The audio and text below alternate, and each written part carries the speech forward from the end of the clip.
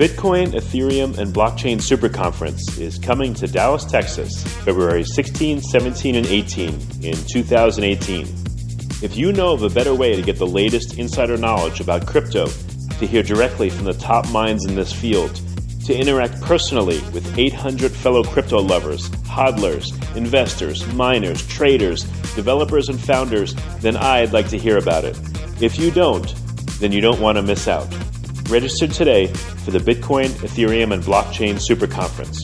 Go to bitcoinsuperconference.com and register today as a super early bird to get the lowest rates on tickets and hotel rooms. That's bitcoinsuperconference.com. Welcome to Almost Here, Round the Corner Future Technology podcast with Richard Jacobs. Future technologies poised to transform our lives for better or worse are the focus of this podcast. Almost here means these technologies are now here and starting to be used, or just around the corner, from Bitcoin to artificial intelligence, 3D printing, blockchain, virtual reality, and more. Hello, this is Richard Jacobs with Future Tech Podcast.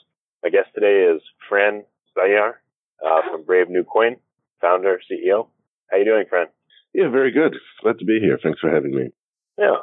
So could you tell listeners, what does Brave New Coin do? Well, Brave New Coin is a market data and research company.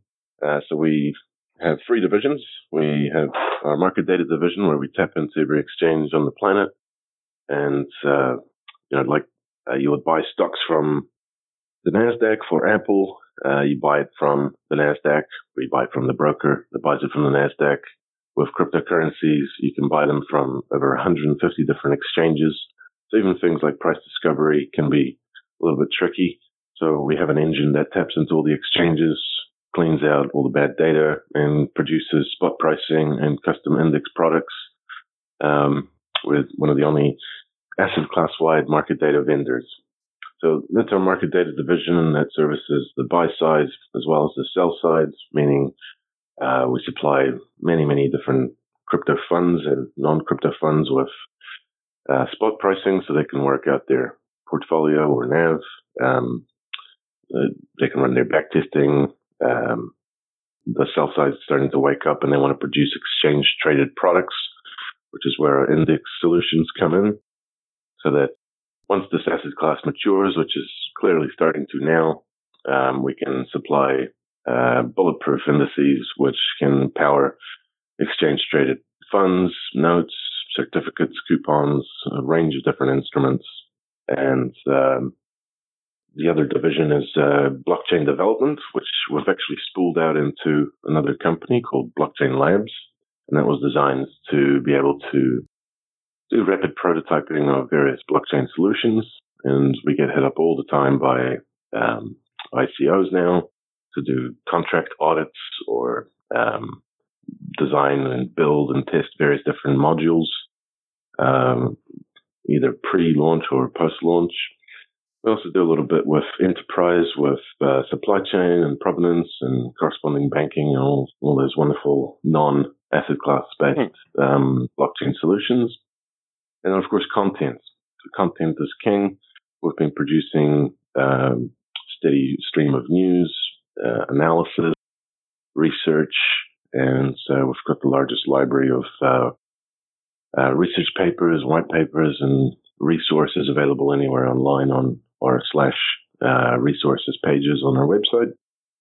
So it's kind of like Bloomberg for digital currencies, where we essentially supply all the market data, news, contents, analytics, and we've started to move quite heavily into private research and combining those divisions to support the asset class and the more institutional companies coming on board wanting to research and then participate with these digital currencies and assets. Yeah, you guys have a lot going on. Well, maybe we can go back to earlier on something you mentioned. You talked about being connected to 150 exchanges. I didn't even realize there's that many. And you talked about price discovery. It may sound really elementary, but what is price discovery? Well, it's just what's the market rate for something? What is the supply versus demand? When we started out, there was only 5 or 6 exchanges, and it took us over 2 years to build out all of our market data products just keeps growing. Every exchange has got a different output.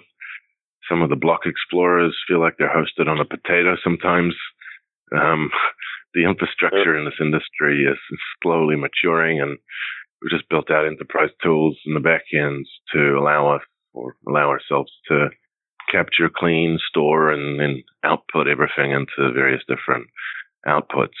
And then we pump that through to the legacy worlds with clients such as Amazon and Colored Prebon and Thomson Reuters. And there's about 24 enterprise clients, then redistributors or connectivity providers like Cult Technologies and Rhymes.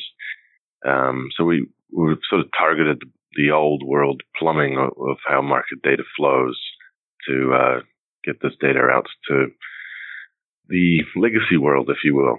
So what do you notice being connected to so many exchanges and markets? What do you notice about price and cryptocurrencies and tokens? Is there big variations? Any interesting patterns? Things you see? Oh, we see all kinds of things all the time. It's just amazing how geographically and technologically diverse this asset class really is. Oftentimes there'll be some rather large arbitrage opportunities between the different countries' pricing, so quite tempting to use our own data to do arbitrage or trading. In terms of insights, every month there's something new, and we try and act upon it. We do a bit of internal trading. We've got an internal fund, and we don't just track market data. We also track industry data and deal flow. So similar to how companies like Dealogic.com track the issuance of bonds and stocks and have enterprise tools for doing analytics of what's going on with various other asset classes issuances. We track who's raising how much, and especially with the initial coin offering subset of this industry, we've been tapping into who invests into what and who's underwriting what and which issuers were tagged to different companies, and that gives us a range of different analytics to sort of understand what types of technologies are being financed and what to expect to hit the markets and how much time and that sort of thing. We haven't really commercialized that yet. We've been acting upon it ourselves, and it's been kind of in beta for a while as we use it internally. Yeah, it's a lot of loose ends to tie together. It's crazy. What when you show prices, for instance, are you showing 150 different prices, or are you showing an average? How much data are you showing into the specific exchanges, for instance? Right. So most of the exchanges offer their APIs openly to the world, so anybody can go and get exchange-derived data, i.e., what is the latest price or ask and bid from, say, Poloniex for any given coin or Kraken or whatever. So there's no point commercializing that since the exchange is already giving it for free. What we do is we take, let's just pick a currency, Litecoin, and we take Litecoin from all exchanges on the planet, and we look at all the different Litecoin to, say, Euro trading pairs, and then we'll blend those into a Euro Litecoin market weighted average. So we produce market weighted averages where you can see the localized price discovery and spot for a region. And then we take, Litecoin Euro, Litecoin CNY, Litecoin USD, Litecoin everything, and we blend those market weighted averages into a global weighted average, and we produce that as a global spot for any given assets. And we express that in United States dollars, even though there might be, 50 different fiat pairs for any given digital currency. So when you go to our website and click on, say, my favorite page is /markets, where you just get a market summary, right away you see the price of Bitcoin. Now, this is a special index where it's got some pretty hardcore constituency requirements and a much deeper methodology that's part qualitative, part quantitative. So that's kind of a representation of the price of Bitcoin from the most liquid and legitimate exchanges, which there's only 8 constituents that have qualified for entry. And then you get to see the different regional market-weighted prices in a table underneath. And of course, you can click on anything and see the full chart and more information. So if you see the market cap table or any summary type data, you're typically looking at global spots. And then if you are on any given coin page, you can drill down to any particular market and see the market pricing. So that allows users to see the price on a global level, create global price discovery, and then the quick ability to drill down to any regional market. And we, of course, allow this to be available through all of our APIs, and that's what we integrated into these dozens of distributors, and they can then choose what it is that they display. So it gets a bit confusing because this asset class kind of acts like a commodity but trades like a currency. And, what's the price of Bitcoin? Is it more relevant to ask the question, what's the price of Bitcoin in, say, Korea, if you're sitting in Korea? Or is it more relevant to ask what's the price of Bitcoin from a specific exchange, if that's the only exchange that matters to you and that's the only one you have an account with? So we allow users to answer that question themselves with, allowing the data to be available for whichever setup they have or preference they have. Makes sense. Okay. And then you talked about gathering data on, all the ICO initiatives and everything. What do you see, because you can see things in aggregate, what use cases seem to be right now having a lot of interest? Which ones are falling away? Any patterns you can talk about that are interesting? I'm almost seeing like everything that could possibly be tokenized. It's interesting to see that once somebody discovers an idea, there's immediately a few copycats. So, for example, distributed computing, we saw, Golem, and then we started to see different networks that try and achieve the same thing for different solution designs. That's a good example because everybody knows Amazon, and you can kind of quantify the market size, and it's a huge market. And if somebody pulls it off and the technology stacks up and scales, then distributed computing becomes something that people can use, and investors can quantify, how much of the market's potential or how big the market is in the first place. Many of these ideas, it's impossible to, a lot of the founders and startups in some of these ICOs can't even explain their own market potential size. We see a huge increase in the number of projects. There's a lot of garbage out there, and there's also better and better quality projects out there. So we're really seeing a full spectrum of tokenization. We don't see that stopping at any point soon. I expect a good 10 years of being inundated with these projects.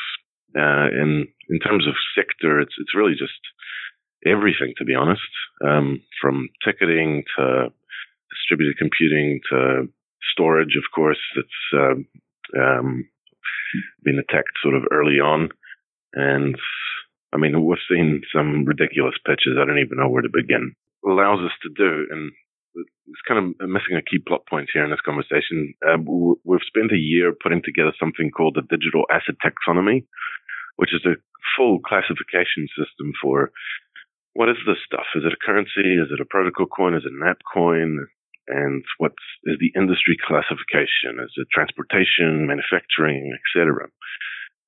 So when you kind of overlay that against the data that we have for the different coin offerings and non-coin offerings in terms of financing and who's building out what, it starts to paint a pretty powerful picture in terms of which subsectors and industry classifications are being financed and how many projects are working on them, so that we can sort of predict how many projects are going to come out of the lab in a particular subsector. For example, there's been a lot of work towards gaming. So there's First Blood, there's Ownage, there's Mobile Go, there's a range of different assets and projects that have been extremely well financed, going after that very specific online gaming market or esports market. And that's we can make bold predictions like we will see X amount of global market disruption in that sector within X amount of time, simply because statistics, we've seen X amount of projects with X amount of funding, and we can make the assumption that we're going to see a certain level of disruption in that subsector. So that starts to become really interesting. And of course, our biggest problem is just this mountain of data that we have that we don't express through the websites. How do we then turn that into insights and chart it and, write stories about it? So we're furiously working on essentially an analytics layer that can plump over all of our databases, and all of those wonderful insights can come out and journalists can use to basically disclose or write about these trends that are apparent in the data itself. So you're going to be doing an analytics layer, but right now, can people go and find all this data on your site, or can they buy it from you and then they can interpret it themselves? Yeah, so in terms of market data, that's all fully available through a range of distributors, or they can contact us direct. We haven't really publicized the fact at all that we're capturing market data industry data, and those that do know have contacted us, and we do manual queries and supply them with custom feeds. It's sort of like going to cbinsights.com or one of those analytics tools for industry trends, where it's a bit of a manual process unless there's a full analytics layer developed, and even then it's typically you need to speak to a person, because how long is a piece of string? Like what is it that you actually want? And quite often customers don't know exactly what they want. So we take them through a process of guided discovery. We have a chat and we supply them with what they need. Okay. And then what's your guys' roadmap for the next 6 months or up to 2 years? When is the analytics platform going to be out? You guess, what other initiatives interesting for people to hear about? Yeah, it's pretty hardcore roadmap. So the company that owns Braving Coin is called Techemy, Techemy. And Techemy is a holding company that fully owns Braving Coin. We also have a stake as founders in Digital Asset Exchange, which is our own exchange. And we have a time and material service company called Blockchain Labs that does a range of different developments inside the blockchain ecosystem. We are, right now, there's nothing to log into at Braving Coin. And that's one of the siloed projects and mapped out sprints that we have is let's build a login. There's been a good reason we haven't offered the ability to log in and do anything for quite some time. Which I won't get into today, but it's more just when we produce something, we like to have the product pretty solid in terms of path to market and product market fit. So we will be continuing to work on the analytics package, but that will come with some very interesting other bits and pieces that will synthesize our market data and index products together. So expect to be able to log in and have a full portfolio manager, and then as a later stage sprint down the road, the ability to potentially buy actual index products directly through the site and the login. That's the long-term roadmap. On the ICO front, we're building out some enterprise tools that essentially mimic what's called, the company Dealogic.com is a great example. Goldman Sachs can log into their enterprise tools and essentially see the latest, say, Japanese government bond issuance, and they can have all the information that they want about issuances in general, as well as the ability to participate in that issuance. So imagine if you could log in and have a super clean way to essentially see what's on offer, participate in these offers in a fully compliant way. So as data and software providers, we will most likely be partnering and white labeling such tools for a range of channel partners. Now, keep in mind our entire company strategy has been to grow through partnerships. So we have about 24 partnerships that give us access to distribution and technology and information or data. And we'll be leveraging those to essentially produce some very interesting tools. A lot of what we do, we don't really publicize or talk about. So once it's open and live and ready, people simply go, wow, okay, I didn't expect that. It's amazing. And that's the end result that we're after, essentially. So outside of that, I mean, we treat everything in silos because we own 4 different companies and we try to synthesize synergy between those. So the products that are in our roadmap are all treated in silos, and we'll, of course, be scaling the content division. So we don't do breaking news, and we won't enter that space. It's not of interest to us. We stick to quality over quantity, and we'll probably move into long-form journalism and more research, more analytics, and more what we call data-driven content, which is, again, leveraging our own tools to allow journalists to essentially highlight the insights that come out of our own data. All right, well, very good. So how can listeners start engaging with your platform and learning more? Well, for the time being, we've got a lot of data available through our existing website. The resources section has a tremendous amount of information. That'll get a facelift and update in terms of the amount of data available through there in about a month. If you're an enterprise client or you work for a large company and need market data or pricing or building some kind of exchange trade product, then by all means give us a buzz. That's what we specialize in. And for everything else, basically watch this space. We're growing so fast, we're just struggling to take on more customers, to be honest. We're quite a profitable startup, and we don't require financing. We just self-finance everything that we're building. Okay, well, very good. Well, Fran, I appreciate you doing what you do, and it's market data and analysis and knowledge is critical because it's moving so fast. It's overwhelming completely. I'm sure you feel like that too. So thank you for what you guys do.